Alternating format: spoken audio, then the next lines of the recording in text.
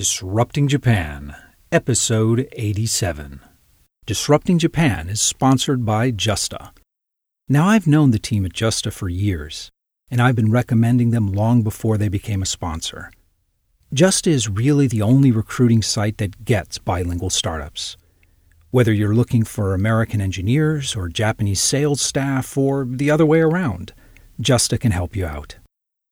Unlike recruiting companies, they are priced to be very startup-friendly, and unlike job boards, they're an active part of the startup community here, and they're trusted by some of the best talent Japan has to offer.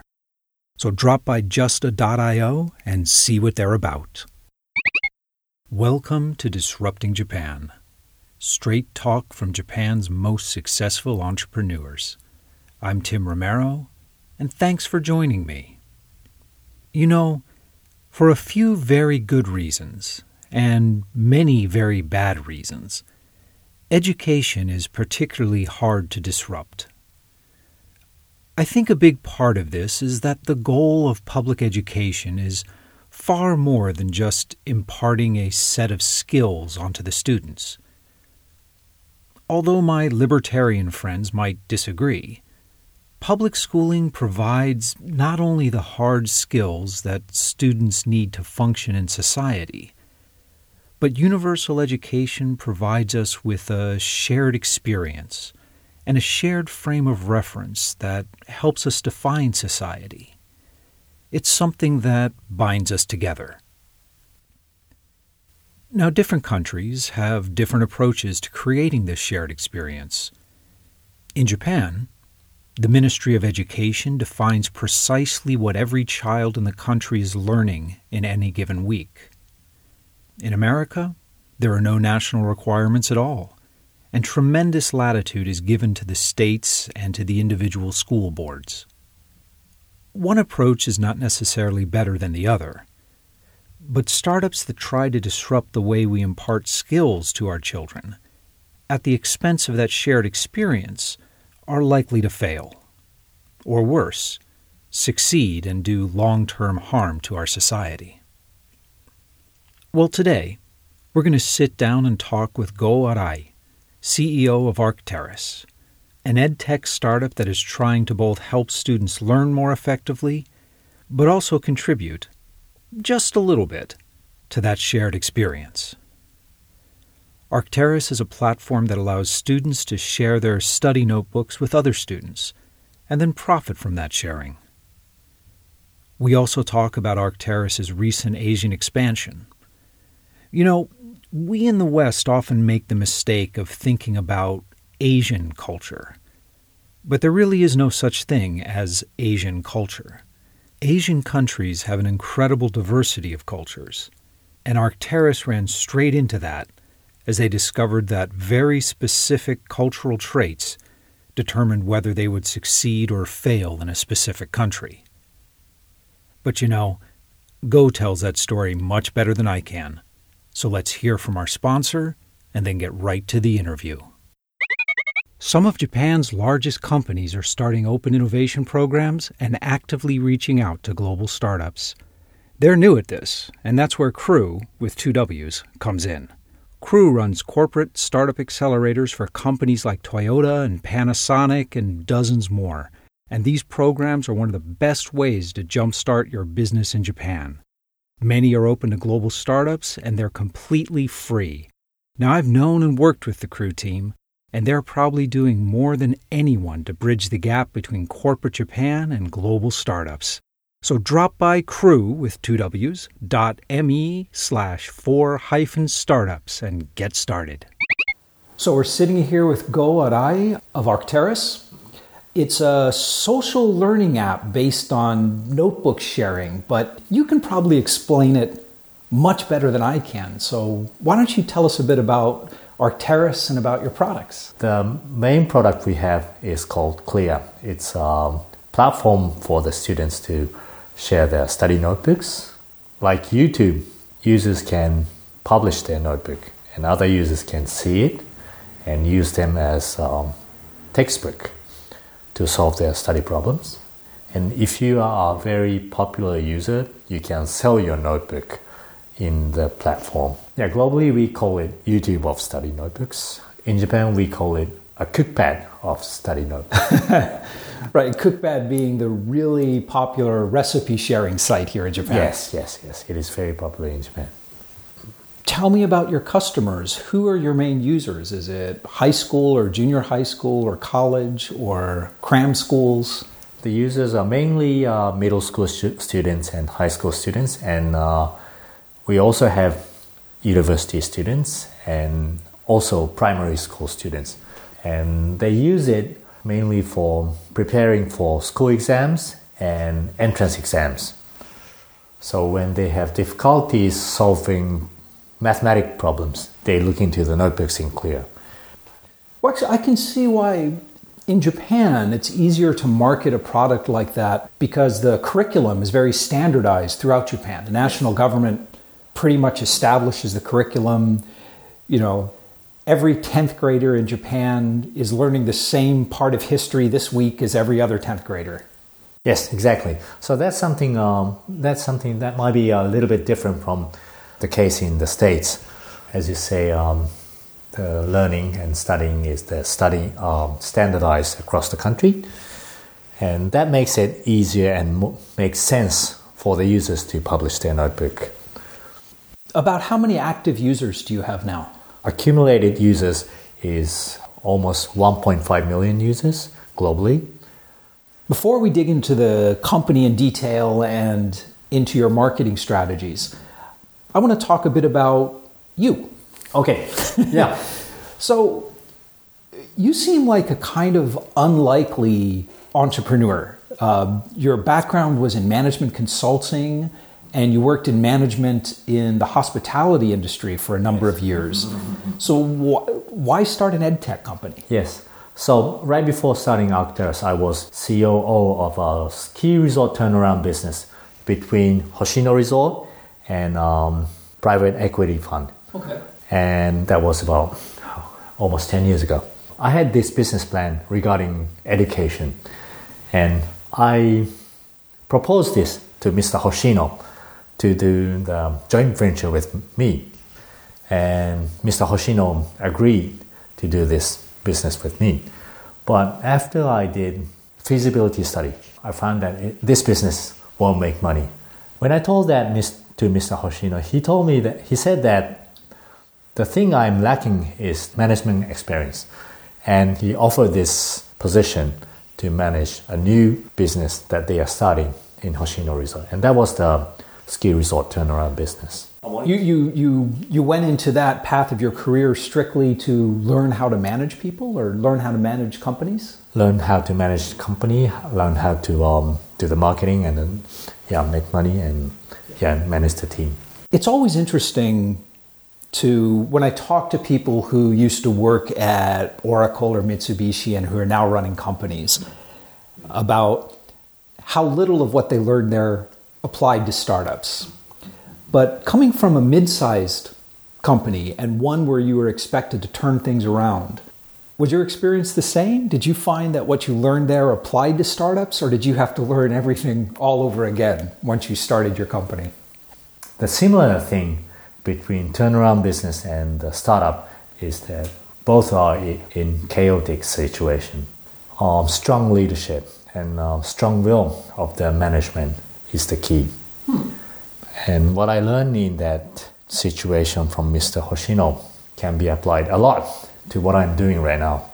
So startup is, I would call it a series of pivots. Every single time of pivoting, you need to lead your team members strongly with a strong will. So was the EdTech startup something you had in your mind this whole time you were doing the turnaround business? The basic concept is very similar.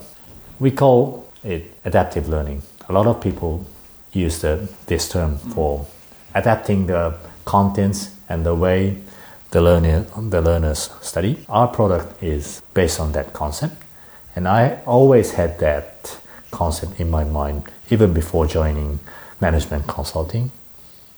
Okay. So what was the final trigger that made you decide to take the plunge and to start the company? There were two triggers. So one is that my very good friend from business school decided to join me. He had very good experience as in startups. He decided to join me. Another trigger is very interesting. So when I was working in a ski resort and I was skiing outside of the course with my team members, I had an incident with a tree. I bumped into a tree, and I broke three of my rib bones. Oh wow! And two of them stick into my lung, and the lung was exploded. Wow, that's pretty serious. Yeah, that was a serious accident. So I couldn't move, and all my team members went down to the course. So I was alone in a ski resort outside of the course, injured. And I thought I was going to die.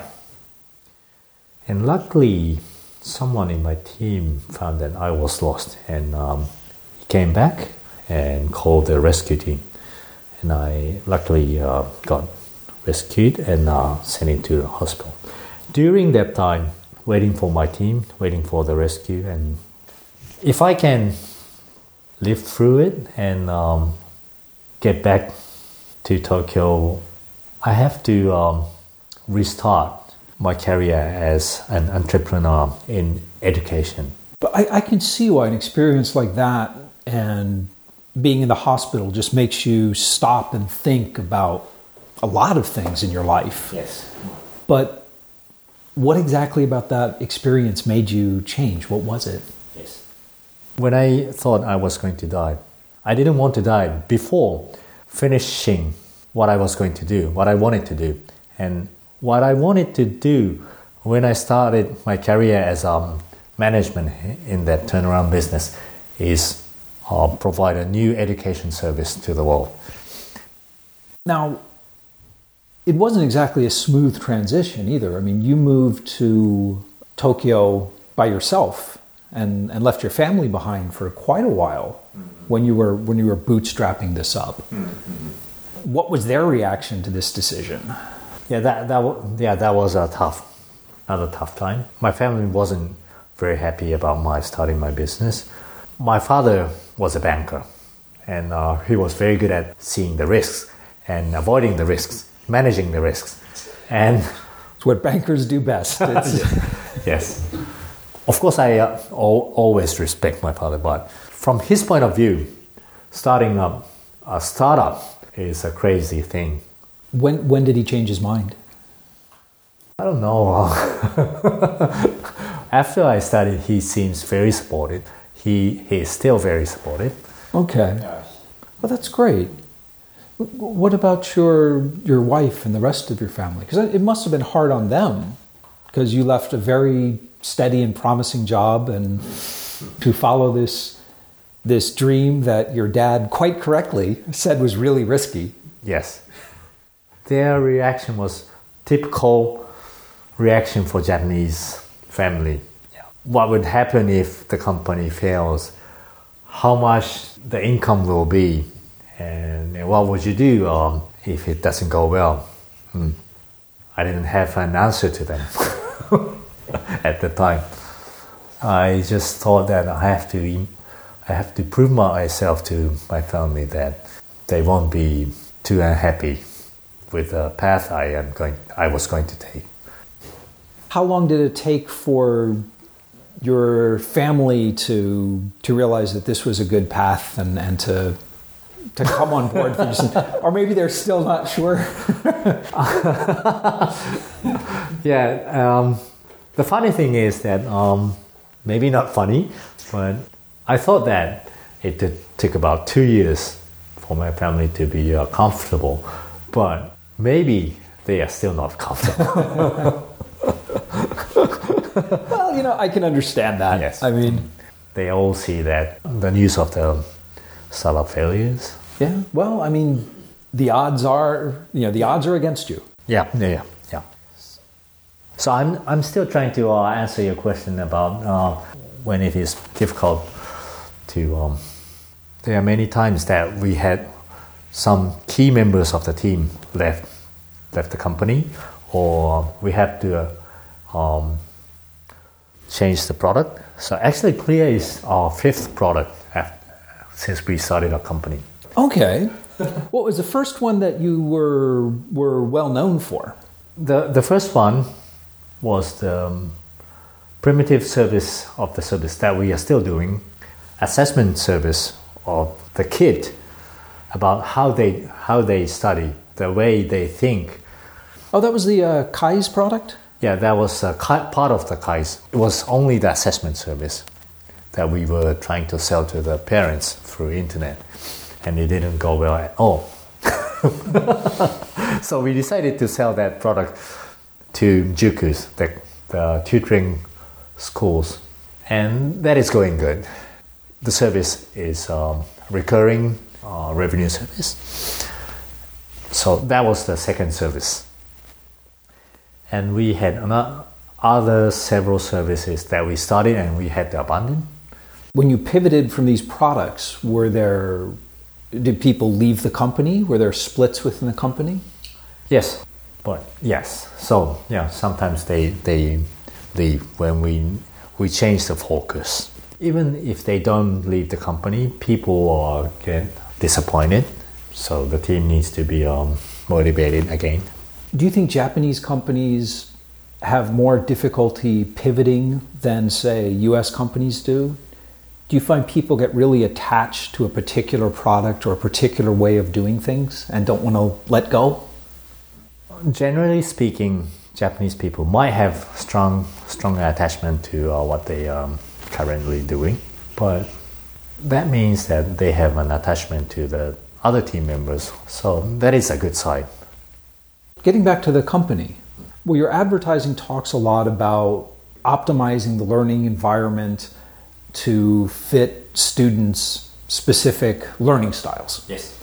How does that work in practice? How do you match up students with the right notebooks for them? So basic approach is that the background of the students and what kind of notebooks they have, what kind of textbook they use at school. Each notebook has the name of the textbook. And this again is something that really makes sense in Japan because there's relatively few textbooks for any given subject. Yes, especially for high school and middle school and primary school students. That's one way we adapt the notebooks to the users. Another way is a very similar way that Amazon recommends the products. Someone who bought this product also bought this product.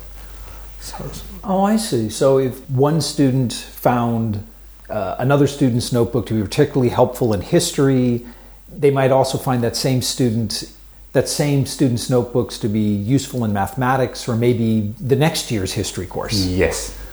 Okay, that makes sense. Now, actually, I heard at one time you actually started your own cram school, your own juku. Yes. Was that one of those earlier pivots, or was that really just to focus and understand the needs of the students? We are still running cram school, and the reason we started and running this cram school is to actually understand the needs and the problems that the students have, and also we can test our products easily, so we can show our product to them and get feedbacks right away. Do you run it as a profit center or strictly as a laboratory? Is it making money for you? The purpose is to run as a laboratory, but it does make money for us. So yeah, it's a good thing. Yeah, well, that's the best kind of laboratory, I suppose. But for such a small company and such a young company, does that get to be a bit of a distraction, having this cram school side business? No.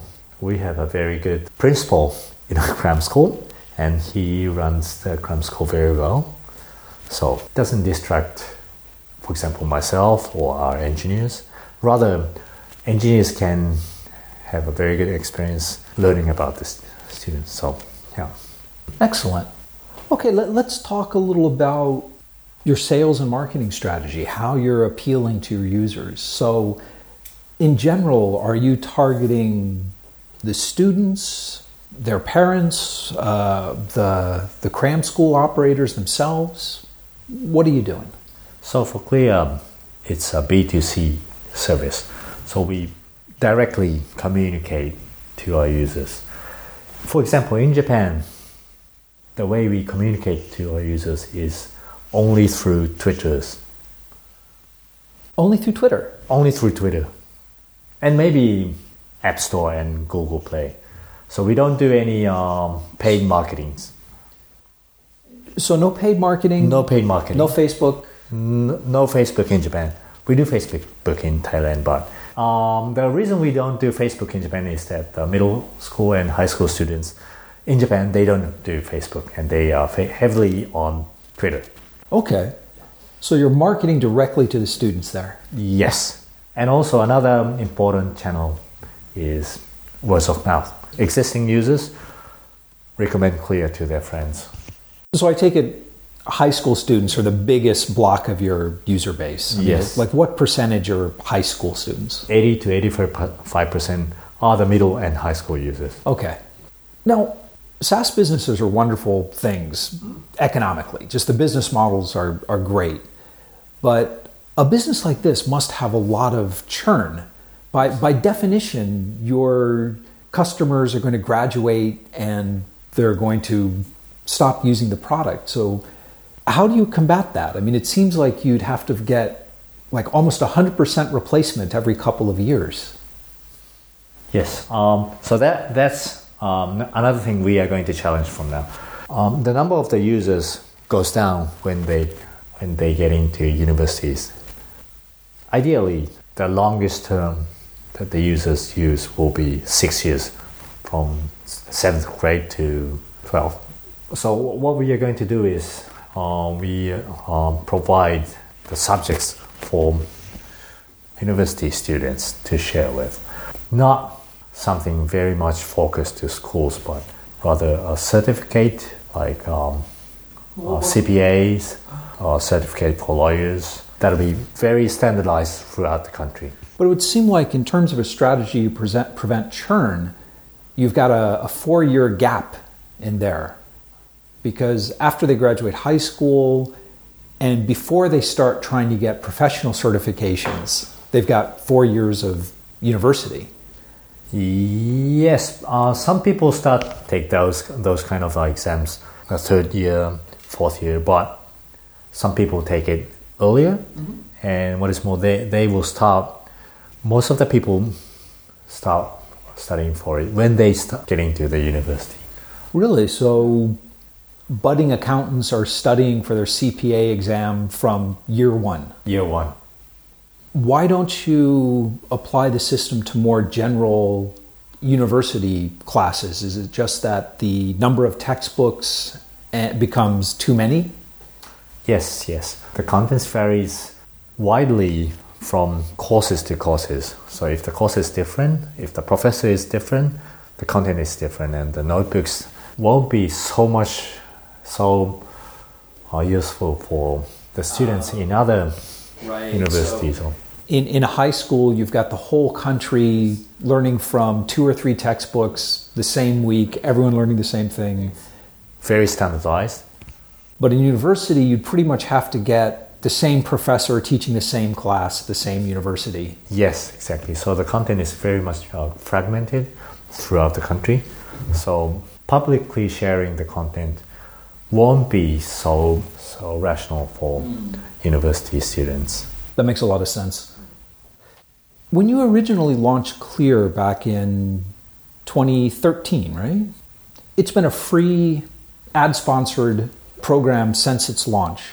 You've recently switched to more of a freemium model. Yes. Tell me about that. How did it go? Of course, the users can still use it free, but they are very, very popular users in Clear. And we had some surveys. If those popular users publish premium notebooks that they have to pay, a significant percentage of the users reacted positively. Sure. So it's a revenue sharing. Sharing notebooks. The authors of the notebooks get some of the money. You keep some of the money. Yes. For edtech trends, I always see other part of Asia. To me, it looks that like the edtech services are more advanced than in Japan. EdTech startups in Asia and Southeast Asia, they are very much innovative and one step ahead than us in Japan sometimes.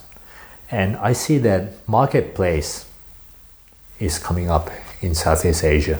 People started to sell their time to teach other people, and people are willing to pay for that. So the Clear is also going into that way to provide a marketplace for someone who wants to sell their time or contents. Well, let's talk a bit about your global strategy because, as you mentioned before, you do have users inside and outside of Japan. So where else is Clear being used? So Clear is right now used in, starting from Japan, we went to Thailand, Taiwan, China, and last week we launched in Indonesia. How are you reaching these countries? What's your approach to entering those markets? So in each countries, we have our part-time team members. We have a local university students for our marketing team members. The reason we work with those people, they are the people who knows what the students in those countries like, how they study. And you're also targeting high school students in these other countries as well? Yes. So, mainly high school students and middle school students. So, university students, they know how to market to high school students because they were high school students 2 or 3 years ago. Right. Yeah. Okay. Now, before we were talking about how Japan's very strict government control of junior high school and high school curriculum makes Clear a really good fit for Japan. Is that the case in the countries you're expanding into as well? Yes. Also, the criteria we use for choosing the country, the culture of helping each other. Students needs to be helpful to other people. They're happy to post their notebook and get positive reaction to them. Now, I would have thought that would have been kind of like a universal idea. Which countries are less cooperative and maybe more competitive among the students? Yes, so there are several countries we entered and we gave up. They didn't understand the concept of sharing notebooks. They used to ask me, what is the point of publishing my notebooks to other people? They are my competitors. Which countries? Yeah, even China and Taiwan is a competitive country for the students to get into universities. The students are very helpful to each other and they are happy to post their notebook for other students. But the students in Singapore and Korea, they were not so willing to share their notebook to other people, and the service didn't pick up to grow. Interesting. Do you plan on expanding outside of Asia? Yes, we are planning to expand to India, and we are also planning to expand to South America. Okay. Yeah. So it's that magic combination of tight government control of a curriculum and a very helpful, friendly attitude among the students. Students, yes. Now, actually, back here in Japan, you guys have recently announced a number of partnerships with publishers. Ikushinsha, with Asahi, Zikai.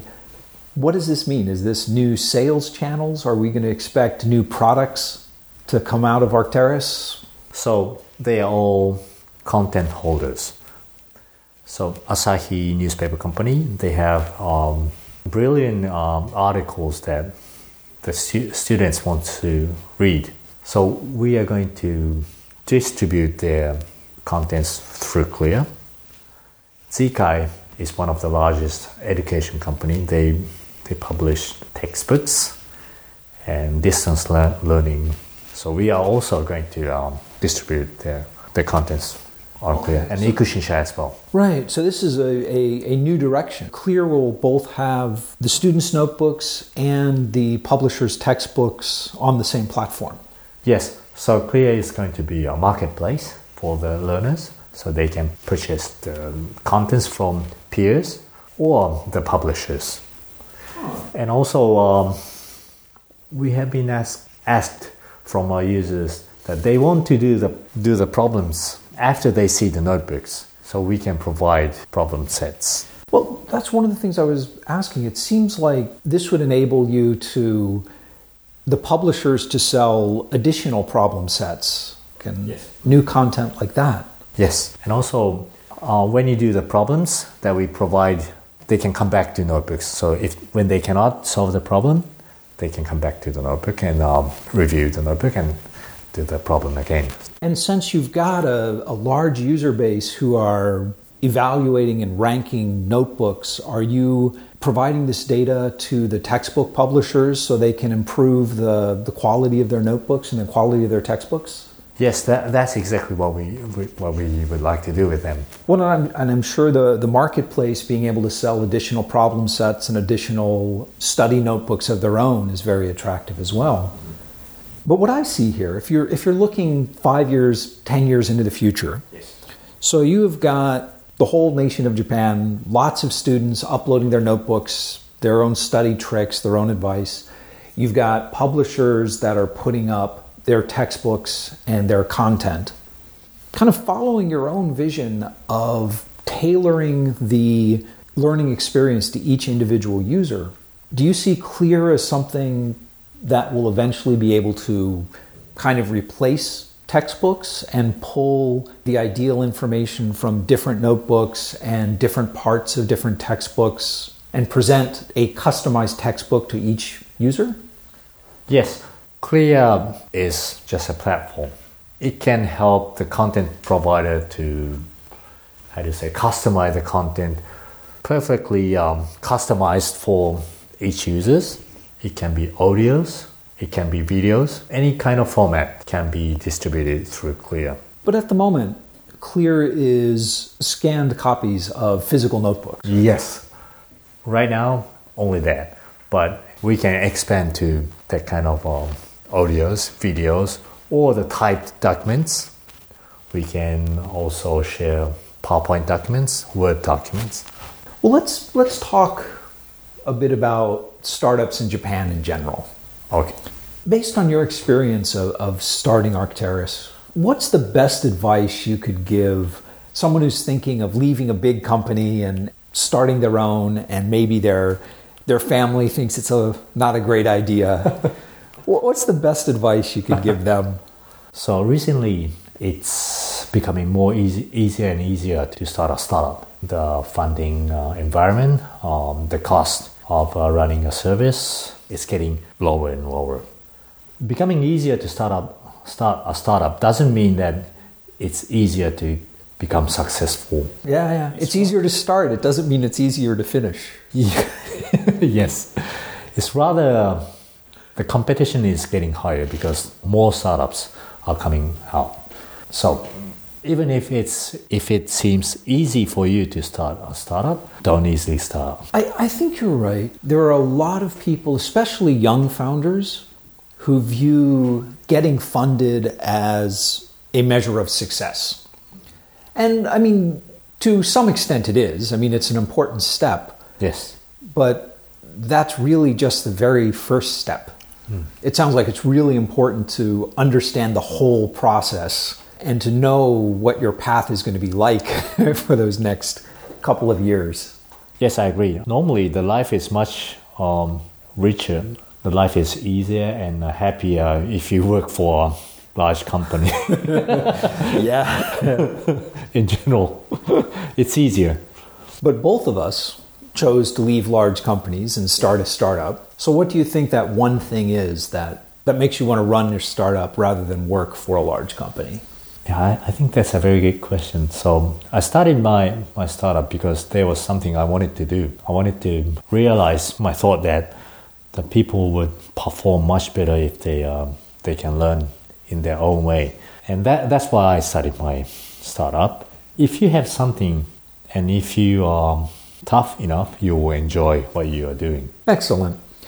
Well, listen, before we wrap up, I want to ask you what I call my magic wand question. Magic wand. Magic wand. If I gave you a magic wand and I said you could change one thing about Japan, anything at all, you could change the legal system, the education system, the way people think about risk, anything at all to make things better for startups in Japan, what would you change? Okay. The problem of Japan for startups, for governments, for young people is the birth ratio, I think. Oh. Yeah. And yeah, I say Japanese people needs to have more sex and have more kids. Okay. Yeah. I mean, I know that, there's politicians and everyone saying that Japan needs to have more babies. More babies, and they are helping the moms to work.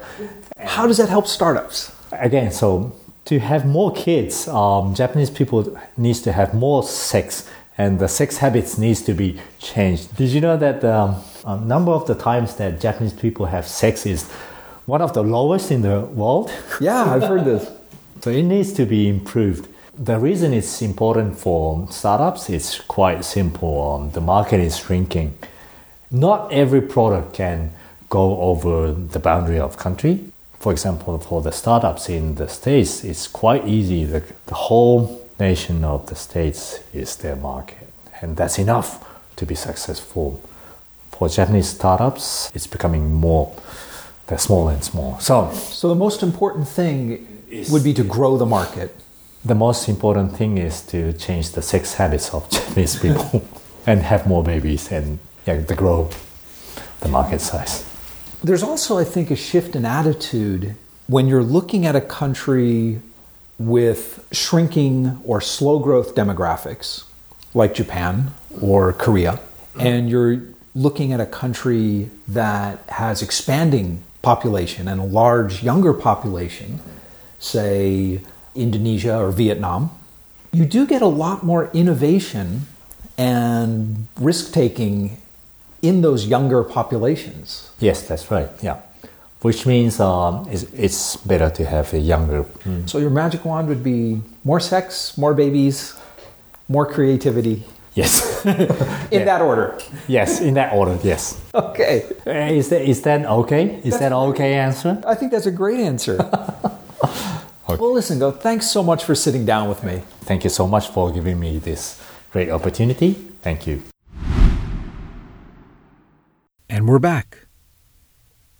I think it's interesting that the strictness of the Japanese education system, which has been cited by so many guests here on Disrupting Japan as a force that is stifling innovation and the creation of startups here, was actually what enabled Arcturus to launch and to grow. The fact that all Japanese students are learning exactly the same things at exactly the same pace is what made the notebook sharing model possible. The fact that they're running their own cram school struck me as somewhat useful, but a bit risky for such a small company. It's hard enough growing one business without worrying about a second. But still, Go seems to have structured things so that it's an independent business unit that requires no attention from the Clear team, and they seem to be making it work. There is something else that is unusual and notable about Arcturus among EdTech startups. In fact, they're making a success of something I usually advise EdTech startups against doing: marketing directly to the students. Test preparation and study tools is a massive and competitive market in Japan. And when launching a new product, it usually makes sense to target either the cram schools, who will buy in bulk, or the parents, who make the buying decisions and who are often more, who are often more motivated to have the students study than the students themselves are. Against all odds, however, Arcturus has created a viable and rapidly growing business based on the desire of high school students to help each other study. If you've got a story about trying to pass a test or otherwise cram information into your brain, Go and I would love to hear from you. So go to disruptingjapan.com/show087 and tell us about it. When you visit the site, you'll see all the links and notes that Go and I talked about and much, much more in the resources section of the post. And by the way, please take the time to follow Disrupting Japan on Twitter and like us on Facebook. It takes me a while sometimes, but I try to be part of all the conversations that go on there. So feel free to ask me anything. And if you get the chance, check out our LinkedIn group, our poor LinkedIn group. You see, a so-called known bug in LinkedIn prevents me from sending out invitations, so the group is growing slowly. But there's a lot of good info on Japanese startups and innovation there, so come by and check it out. And if you like it, maybe even invite a few connections on my behalf. But most of all, thanks for listening. And thank you for letting people interested in Japanese startups know about the show. I'm Tim Romero, and thanks for listening to Disrupting Japan.